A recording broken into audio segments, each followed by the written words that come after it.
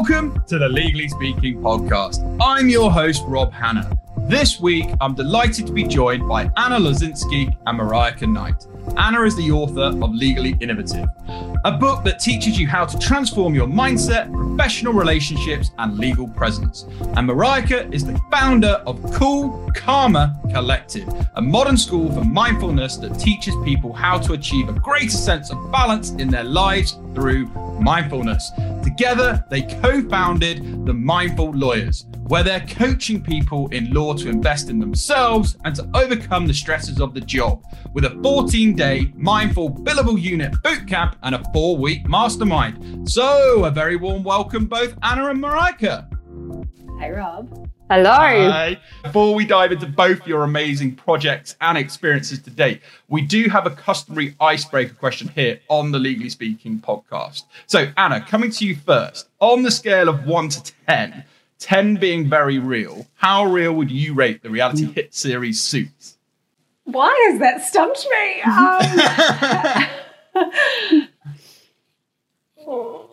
6.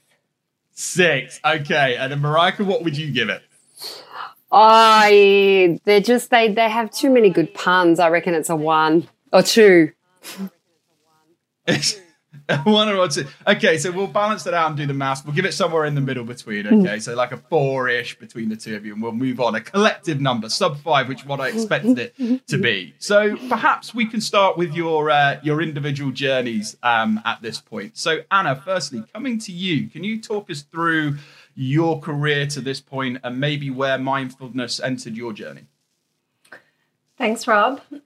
Absolutely happy to. So I started off my legal career in a major Australian law firm. So I started in M&A and then actually became an insolvency litigator. So commercial litigator first, and then the subprime hit, and I pivoted into being an insolvency litigator.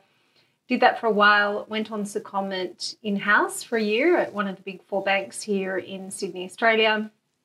And then that really inspired me to want to pursue a career in-house. And so I came back to private practice for a little bit and then ultimately jumped out and have spent really the bulk of my career from sort of a legal counsel right up to an executive general counsel most recently. And then I guess being an early adopter of the Great Resignation, I decided to leave my corporate career at the end of 2020. And this year I really took my side hustle, which I launched in 2018, and decided to turn it into a full-time gig. So I am now, I have many titles. I'm a legal innovation consultant, but also act as a legal influencer and legal tech advisor, and then also seeking to dabble in some freelance general counsel work. And then most recently have teamed up with Mariah and launched a mindfulness business in the Mindful Lawyers, which I know we'll talk about in a minute. And in terms of how mindfulness has fit into my legal career, I must say that in my first 10 years, mindfulness didn't play a role. And it really wasn't until I was living in Shanghai on an international assignment from General Motors that the mindfulness piece I noticed I really needed. And that was basically because I was completely out of my comfort zone and literally every single thing in my life was unfamiliar, from the language, from any form of communication, the culture, just if you name it, every pocket. And plus I was there alone and didn't really know anyone on the ground. So fantastic opportunity, but at the same time I needed to ground. I felt really flighty up here and very much in my head. And so I started with yoga. So I found this great local Bikram yoga studio. Once a week turned into 3 times a week, turned into 5 times a week. I must say then I probably went more for a physical class. But then it very much turned into, wow, this is actually fantastic for my mindset, for my nervous system, the way I react to things. And then that really sparked a curiosity. And I would say other than 1 or 2 things, I have I have had the privilege of attending many types of mindfulness, healing, spiritual type workshops, and I'm still continuing to do that. And it's kind of why I'm a work in progress, because these practices and these workshops and these learnings and exposure to all these teachers teaches you a lot of things, but it doesn't make you perfect. It just makes you a little bit more aware and, allows you to set an intention that you are turning up every day to be the best human you can possibly be. But at the end of the day, we're still human.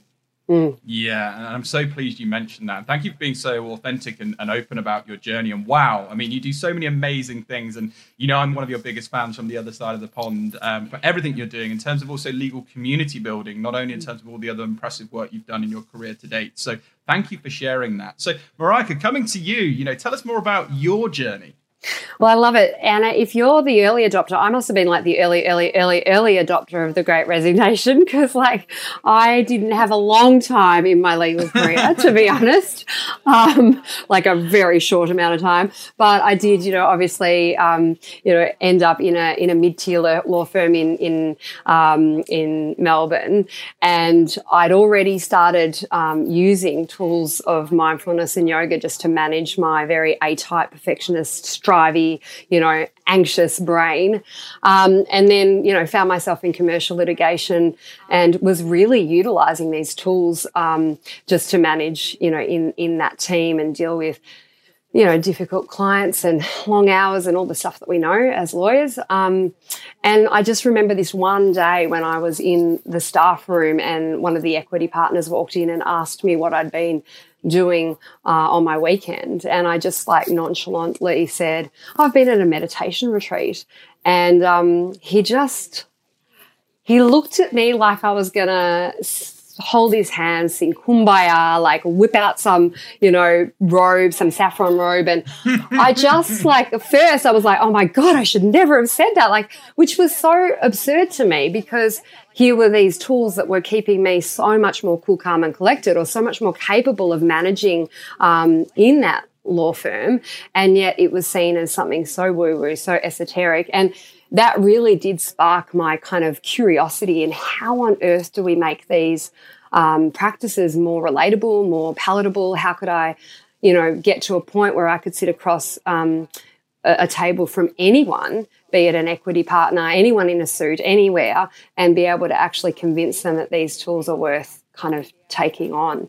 And that really sparked 10 years of training, because I ended up over in UMass with John Kabat-Zinn, who's the real grandfather of mindfulness. He was a molecular biologist, and he too had that same pursuit. He was like, how do I bring this into the hospital? And so he created definitions around it and started to really have the rigor of the science behind it. And to me, that was really appealing. So yeah, 10 years of training, and I'm now affiliated with Brown and have a little bit to do with Oxford Centre for Mindfulness as well, and, all around the world, and just really try and keep up with the science so that now I do go into law firms and, obviously teach these practices. And the funny thing was having Anna just rock up to one of my silent retreat days, and I had the same kind of experience as you, Rob. I'm like, oh my God, I was so nervous with her in there. All of a sudden I was like, oh, but it's an amazing lawyer that's in my silent retreat. So that was my first meeting of Anna. And then, yes, have gone on to cultivate a really great friendship, and then obviously now pursuing this wonderful initiative. So, yeah, that's me in a nutshell. Yeah, and thank you for sharing your wonderful journey as well. I think it's so nice and how you've both come together. And we're going to talk a little bit more about your project, definitely, for sure. But Anna, coming back to you, because you've practiced all over the world, as you mentioned previously. You touched on sort of Shanghai, and some of our listeners may be contemplating secondments or abroad options. What did you learn from working in those different countries, and would you recommend it to someone maybe starting out in their legal career? Absolutely. I think that if you're working in a global business, the key part of being successful in-house, I think, is knowing the business ultimately. And I think that if you can spend time in the various operations, then it's really powerful.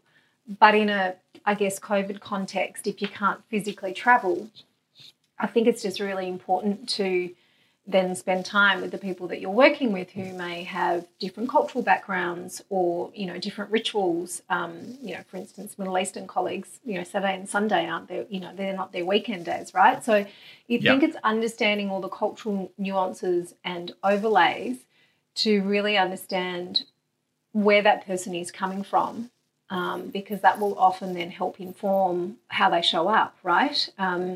So I think, yes, if you can travel, absolutely. I know that as a law student, I had a very clear goals list, and on there it said that I wanted to work interstate, which I did, and then I wanted to spend some time overseas. So that sort of starting out from my legal career, it was very clear to me, if I don't do those things, I don't feel like I've kind of had the legal experience and perhaps success that I wanted to. And certainly in my last role, I was travelling a fair bit.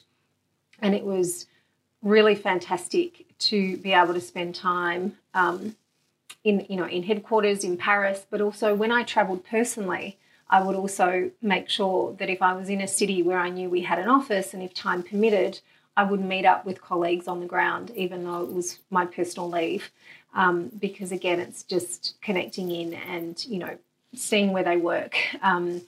And obviously then enjoying the city or the town or the place to really get that cultural understanding of how things work, or at least an insight. You can't really get an understanding if you're not living there. But absolutely, I think it rounds you out. And we're living in such a global world now. We're hyper-connected in one sense. We're probably more disconnected in another, and we'll talk about that.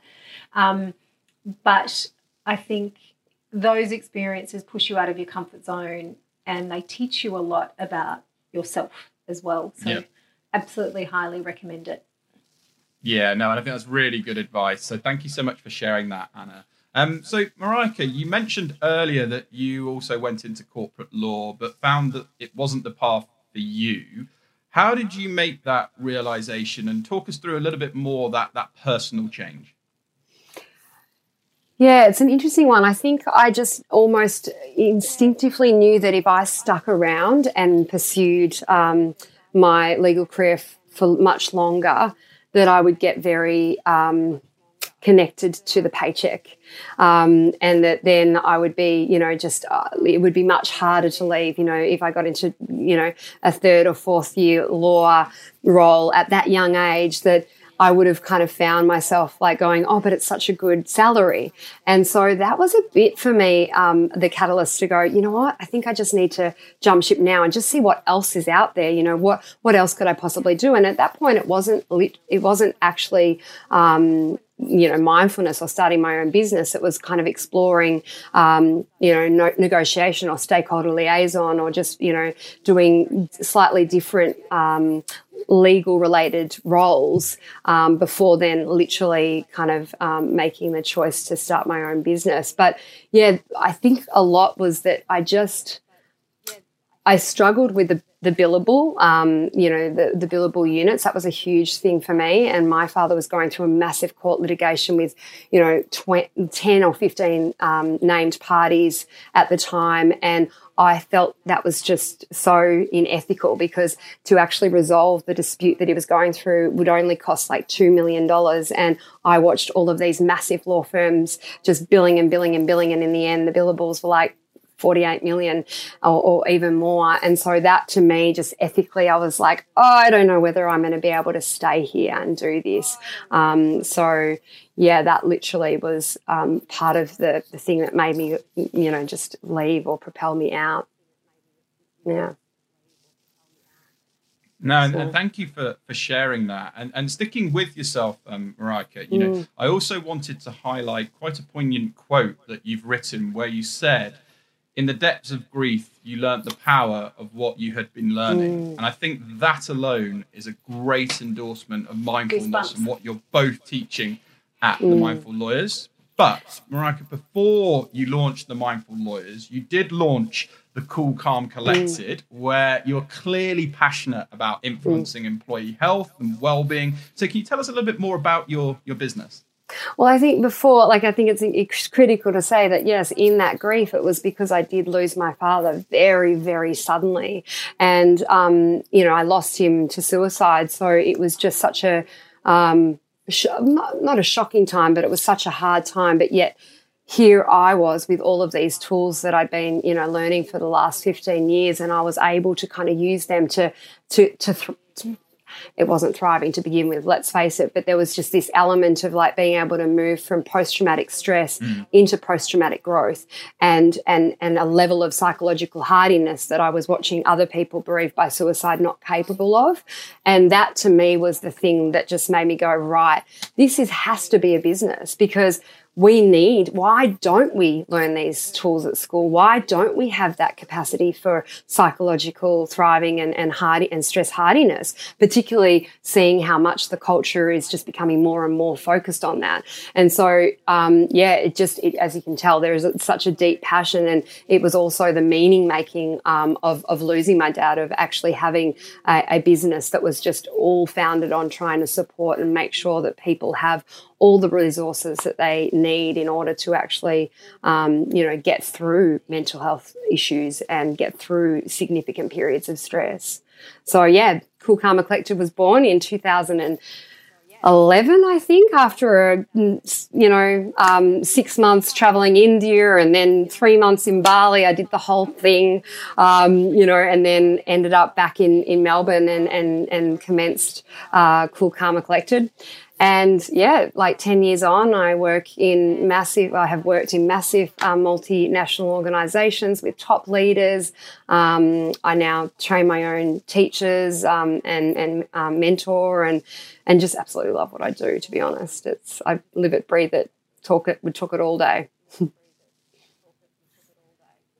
Well, and thank you so much for sharing that. And it's lovely to speak to business owners that are so passionate about what they do and really love. And, I love the name as well. So thank you for all the work that you are doing, because it's so, so important, even more so in these current times. So, Anna, coming back to you, you've got a stellar legal background, and, we want to try and squeeze as much wisdom out of you from this particular episode. So part of your legal career was working in-house and industries like banking and cosmetics. So what experiences did you gain whilst working in-house that you would share with our listeners? Oh, gosh, the list runs so long. I think definitely in-house teaches you to be very commercial. And so what was really interesting when I reflect back, that was probably stultified a little bit in a law firm environment. One of my taglines is efficiency never goes out of fashion. And love it. I remember in a law firm, I'd be like, well, can we just cut to the chase? I used to get really frustrated by kind of the process. I'd be like, but we know this is the answer. Let's work backwards.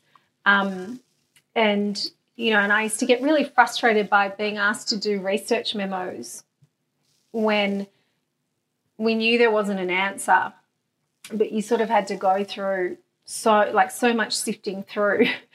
But it wasn't until kind of a few goes in that you realise, actually, I'm being asked to confirm there's no answer. But that was never communicated clearly. It was almost like, well, here's the issue, you go find the answer, assuming that there actually is a positive answer. So it was kind of some of those kind of, I guess perennial issues that are experienced in law firms, compared to my in-house reality, where legal is the minority at the end of the day. It's a small team in a broader business. Culturally, it's very different, right? And so I think my business skills are all the better for it. And now I can't compare because I haven't been through, I've spent a lot of time in-house, and climbed up the ladder.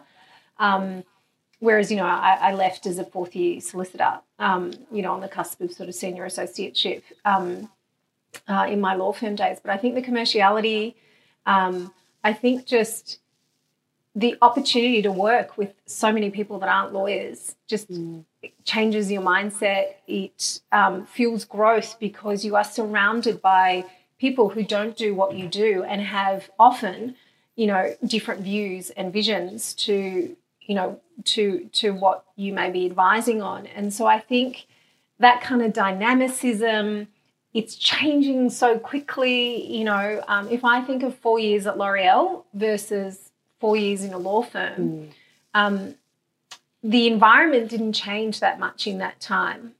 The GFC hit, that was pretty huge. It's a bit like the pandemic, right? But the environment didn't change. The people didn't change as much as my in-house experience. And I think the other overlay for me, which was a really important one, it was on my list when I was considering in-house roles, was the global factor.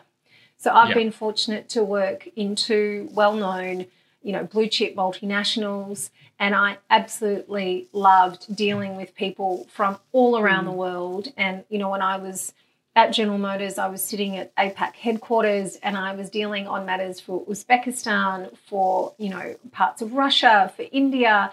And I loved it because I was like, wow, it just really did expand my mindset and my thinking around, how does this all connect in? How does it work? So they're probably off the top of my head, the key things.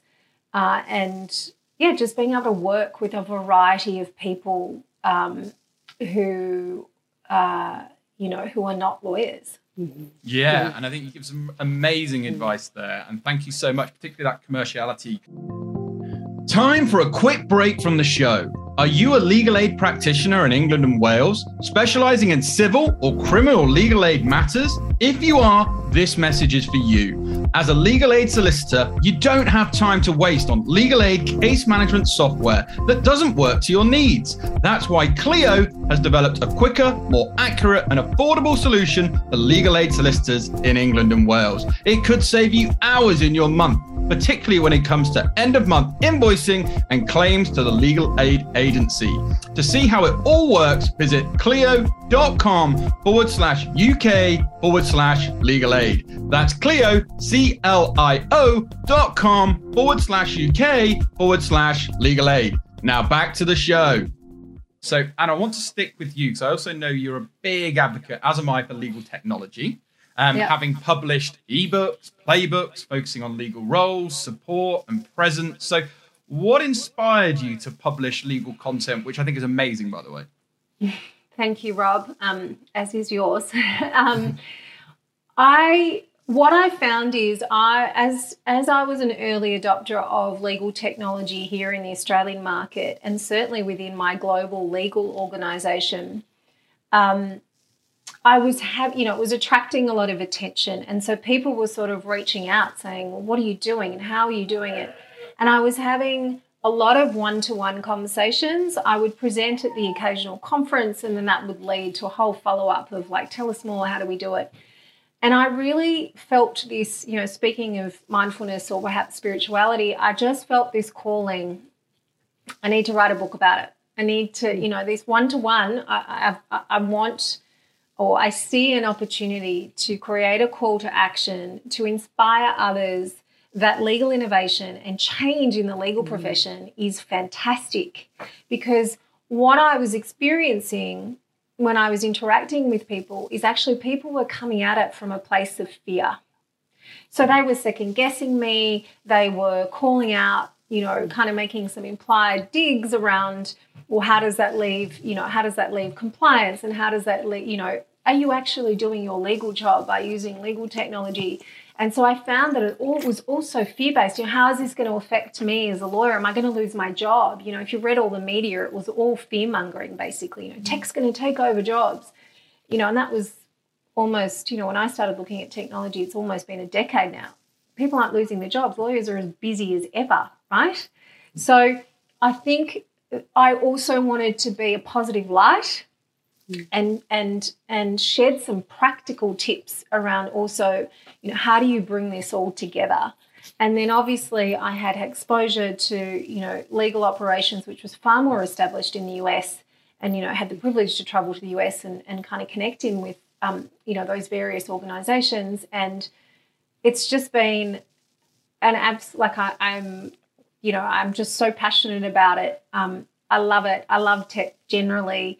I love the way that tech's going to impact business. And so I guess that's kind of what I've been known for, particularly on socials, is talking about innovation and also, I guess being a bit deliberately thought-provoking around it, because I think there's just so many opportunities and so much potential for the legal profession. And I also, I want to be part of a profession that's not known to be lagging behind, So if I can help in any way and inspire others to do things differently, that kind of, that fills my cup. And you definitely are inspiring others. And let's definitely make sure legal tech is at the table with fintech and, keep pioneering for change for good. So, Anna, I just want to quickly stick with you because we're going to shift very much now focusing on mindfulness because, as a former commercial and insolvency litigator, what made you change your career trajectory to focus on mindfulness? So I did litigation for about 4.5 years and then I pivoted and became a corporate lawyer. But, what didn't change, despite the stigma attached at the time to going in-house, is that it wasn't cushy. I couldn't just sit in an office in-house and just kind of, sit back and chat to people because I didn't have billable units. It still came with its pressures, stresses. They were different, but they were still there. And, to Marika's earlier point, I'm type A, recovering perfectionist, really, really caring about wanting to do well and support my clients, to the best of my ability and quickly and efficiently and all those kinds of things, plus managing relationships, managing difficult people, working with some really great people. But, that's the reality as well. There's some tensions there sometimes between lawyers and clients and just, stresses.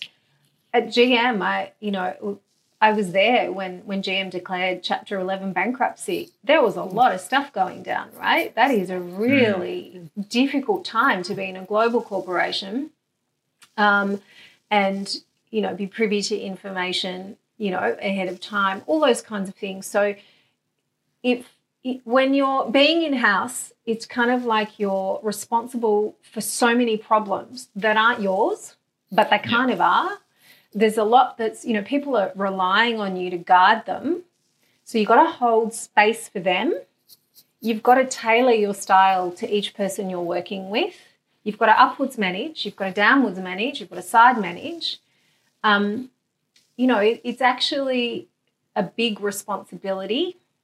And, particularly the more senior you get, let's face it, that's what, you just take on more stress and responsibility.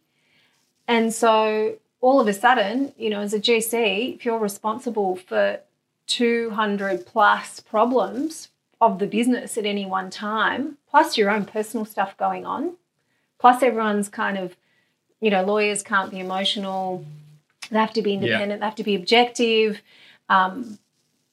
Again, it's, plus you've got to be the leader, not just the GC. There's just, it can be quite complex really to navigate.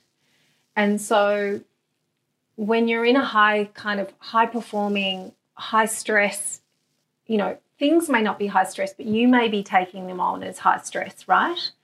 And there's that fine line between when is stress motivating, and Marika can speak to the science around this, but, where, to what point, such a fine line when that stress is motivating versus when it starts being detrimental, and that just accumulates. And I think as lawyers, when I reflect back, and I catch myself now, mentally you're so used to just being able to push through. That's the conditioning. Push through. Oh, you're on like hour 16 of the workday. Have another coffee. Push through. Let's have a drink of alcohol. Then let's have coffee. Then let's somehow try and sleep properly. It's this culture of hard work, get the job done, be available all the time, be accessible all the time, be responsive, be nice to everybody as well while you're doing it with a smile on your face, because there's that element of customer service because you're an overhead. So, it can, as much as I absolutely love it, it's very complex to manage, particularly when you don't have the tools to try and help. It may not get rid of it. It just helps cope a bit better. And, sometimes it doesn't help cope at all, right? As I said at the start, we're humans. But I think it's what we're realising now, because my conditioning was not to focus on mental health or on sleep or on good nutrition, not the great stuff, that I think law firms and legal teams are focusing on now. And I think we're sort of at the beginning of that. But it wasn't about that. People were celebrating if you didn't go to sleep for 2 days. It's like, oh, you've done an all-nighter. Like it was revered. It wasn't, no one had a conversation with you to say, hey, listen, are you looking after yourself? Because you billed plus 20% of your billables or whatever it is. Are you okay? Do you want to take a day off? All of those things. Yes, there was food in the kitchen and, that kind of support, but not in terms of, are you okay? It was more just like, are you okay meant, or how are you meant, are you busy enough? Yeah, yeah. And I think you raised so many points that I'm so passionate about there. And you talk a lot, as one of my mentors always says, particularly about you rising up, new level, new devil. There's always going to be extra pressures, extra stresses, extra challenges. And ultimately, you can't help others if you don't help yourself. You can't pour from an empty cup. So, Marika, I do want to come back to you because this is segueing very nicely. There clearly is, but do you feel there is a significant need for lawyers to focus on mindfulness? And if so, specifically, why? Well, I think we need to kind of shatter the belief of what mindfulness is. I think a lot of people kind of have this belief that it's just like calm presence. It's just this like thing that just is going to calm me down. But, to many of Anna's points, when I hear what she talks about is, how to, have that open mindset and growth mindset and the capacity to change our neural pathways and our structures and to mitigate stress so that we don't have a reactive brain but an integrated brain, and we're able to use the parts of our brain that are really critical to innovation and empathy and all of the wonderful things. That's actually what mindfulness does. It's not just a nice, relaxing thing. It is literally like our, super power in upgrading the software of our brains and also managing and mitigating all of the stress that obviously Anna's talking about, the buildup of stress that we experience as lawyers, so that we're not getting to the point of burnout, so that we're not getting to the point of such deep fatigue that we actually can't stay in the profession, or we lose hope or meaning about it. So I think it's just critical for everyone, but particularly lawyers, because of the mindsets that we have kind of been conditioned to have. And so a lot of my first maybe 10 years of practicing mindfulness was all, how do I actually uncondition that a little bit so I can see much more broadly and have a different perspective. Not that the other perspective isn't good, it's just that we need to have more of that openness. So for me, mindfulness is that. It's not just a relaxation technique. No, and absolutely. And that leads very nicely on to the mindful lawyers. So, Marika, how did this come about? You've touched on it, but how did two amazing people come to meet, to collaborate, and basically produce this wonderful project?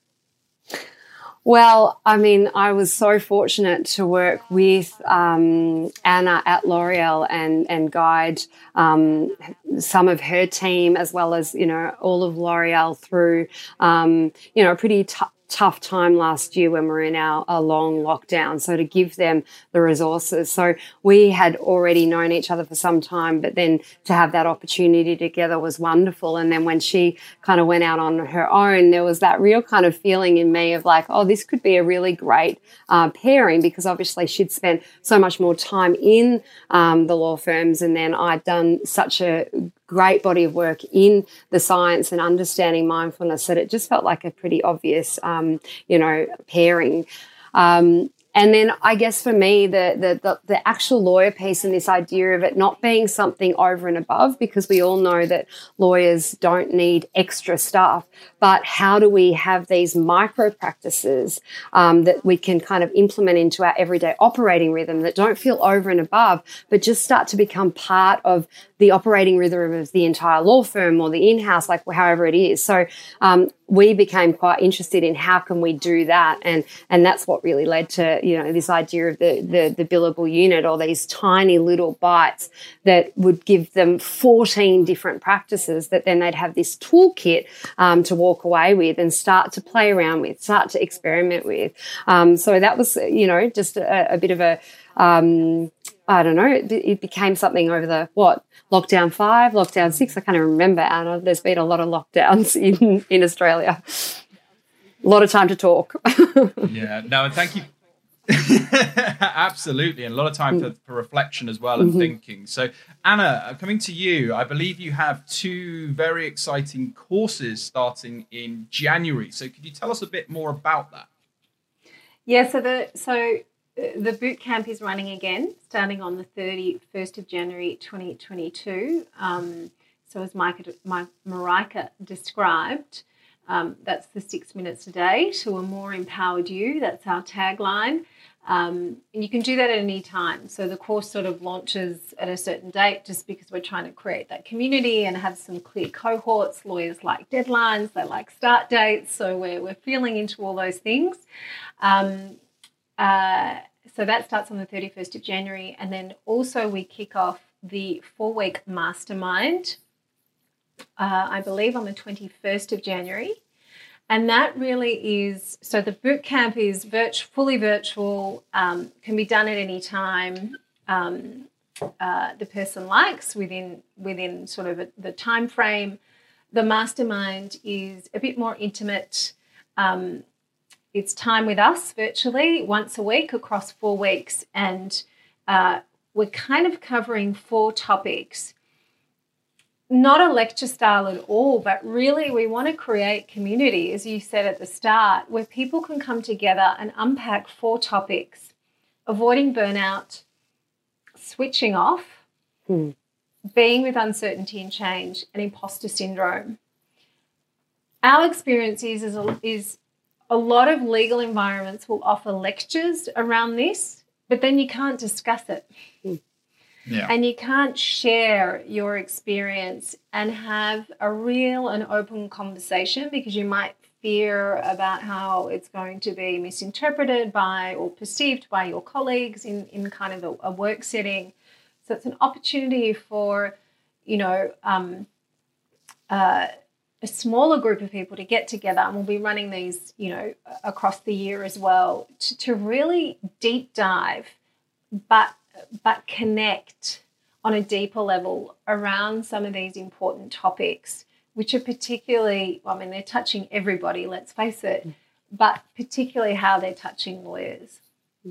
Yeah, and I think it's so important, and you gave a really clear outline there. Marika, what do you hope for participants to gain from the courses? Anna's obviously given a really good overview. Is there a real specific aim or something you want to hear from people that have kind of gone through the courses afterwards?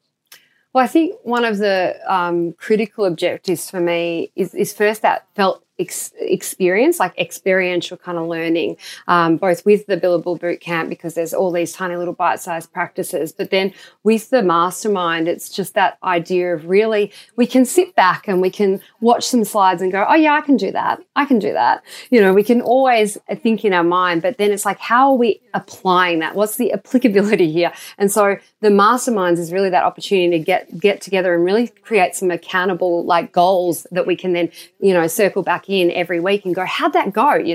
What did you do there differently? And really allow or foster that environment of trialing things and seeing how it works. And so that. And then on top of that is this idea with the mastermind around and also with the billable bootcamp of starting to have that opportunity to share more authentically, because I think we do have this show reel on. We do try and keep it all together. I'm not stressed, so that doesn't affect me, or this, that, and the other. But the reality is I see so many lawyers as my individual clients, and I don't think I've come across one yet that isn't experiencing one of those four, if not all of those four. And so to have that ability for people to be together and realize that it's not just them, that actually it's a fundamental factor of being a lawyer, and that can be a very healing thing in itself, that sense of community and sharing and kind of not taking it so personally, and not needing to hide it or be afraid of it,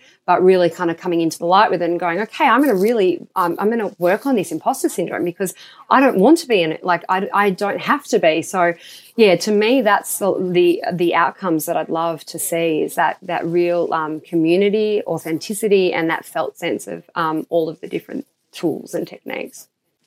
Love that. That's everything I think is so important, because the stronger you make that community, the more open that community, the more people will feel safe spaces, and you will get so much more from that. And yeah, I couldn't agree more, that sort of authenticity. We talk about personal brand a lot. I always say it's not perfect brand. Personal brand is, if you're having a crap day, that is part of your personal brand. Because exactly. As Hannah and yourself said, you're a human. So Mariah, I want to kind of finally, before we look to wrap up, for anyone wanting to join the courses, how can they sign up? And for those interested in learning more about the courses, where can they access the information?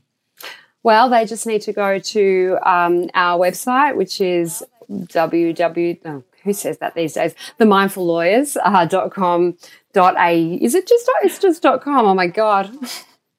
I just got scared there that it's AU. It's just .com. We had a real decision around whether it was, it's not, it's global. But yeah, so they can head to the Mindful Lawyers, and there's all of the information there, and obviously the links to sign up for both. And there's also, they can reach out to us. We've got some PDFs, particularly for we've had a lot of law firms reach out to actually think about bringing us in-house. So also to reach out to us personally so that we can talk about how we can do those programs for them in-house as well. Definitely. So on that note then, Anna, coming to you first, if people want to follow or get in touch about anything we've discussed today, what's the best way for them to contact you? And please feel free to shout out any relevant social media or web links, and we'll also share them with this episode for you. Thanks, Rob. So it's annalazinski.com.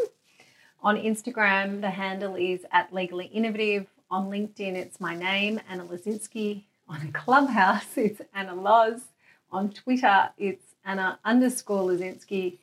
And I think that's all my socials for now. On my Telegram website too. So good stuff. And fully contactable. Fully got there. And for yourself, Mariah, mine's a little bit more confusing. So it's Cool Karma Collected, even though it's a pun of Cool Karma Collected. So www.coolkarma Collected. And then on my Instagram, it's Cool Karma Collected as well. And then on LinkedIn, I'm just Mariah Knight. So that's how you can find me. Well, I just want to say an absolute massive thank you to both of you, Anna, Mariah. It's been a real pleasure having you on the show. I know how much this episode is going to help so many people within the legal industry around the globe. So wishing you both lots of continued success with your current projects, future careers and beyond. But from all of us on the Legally Speaking podcast, over and out. This week's review comes from Beth Zeng. Super useful and easy to listen to. 5 stars. Really enjoyed this podcast. Such amazing insights and advice. Beth, thank you so much for your lovely, kind words. From all of us on the Legally Speaking podcast, thanks a million.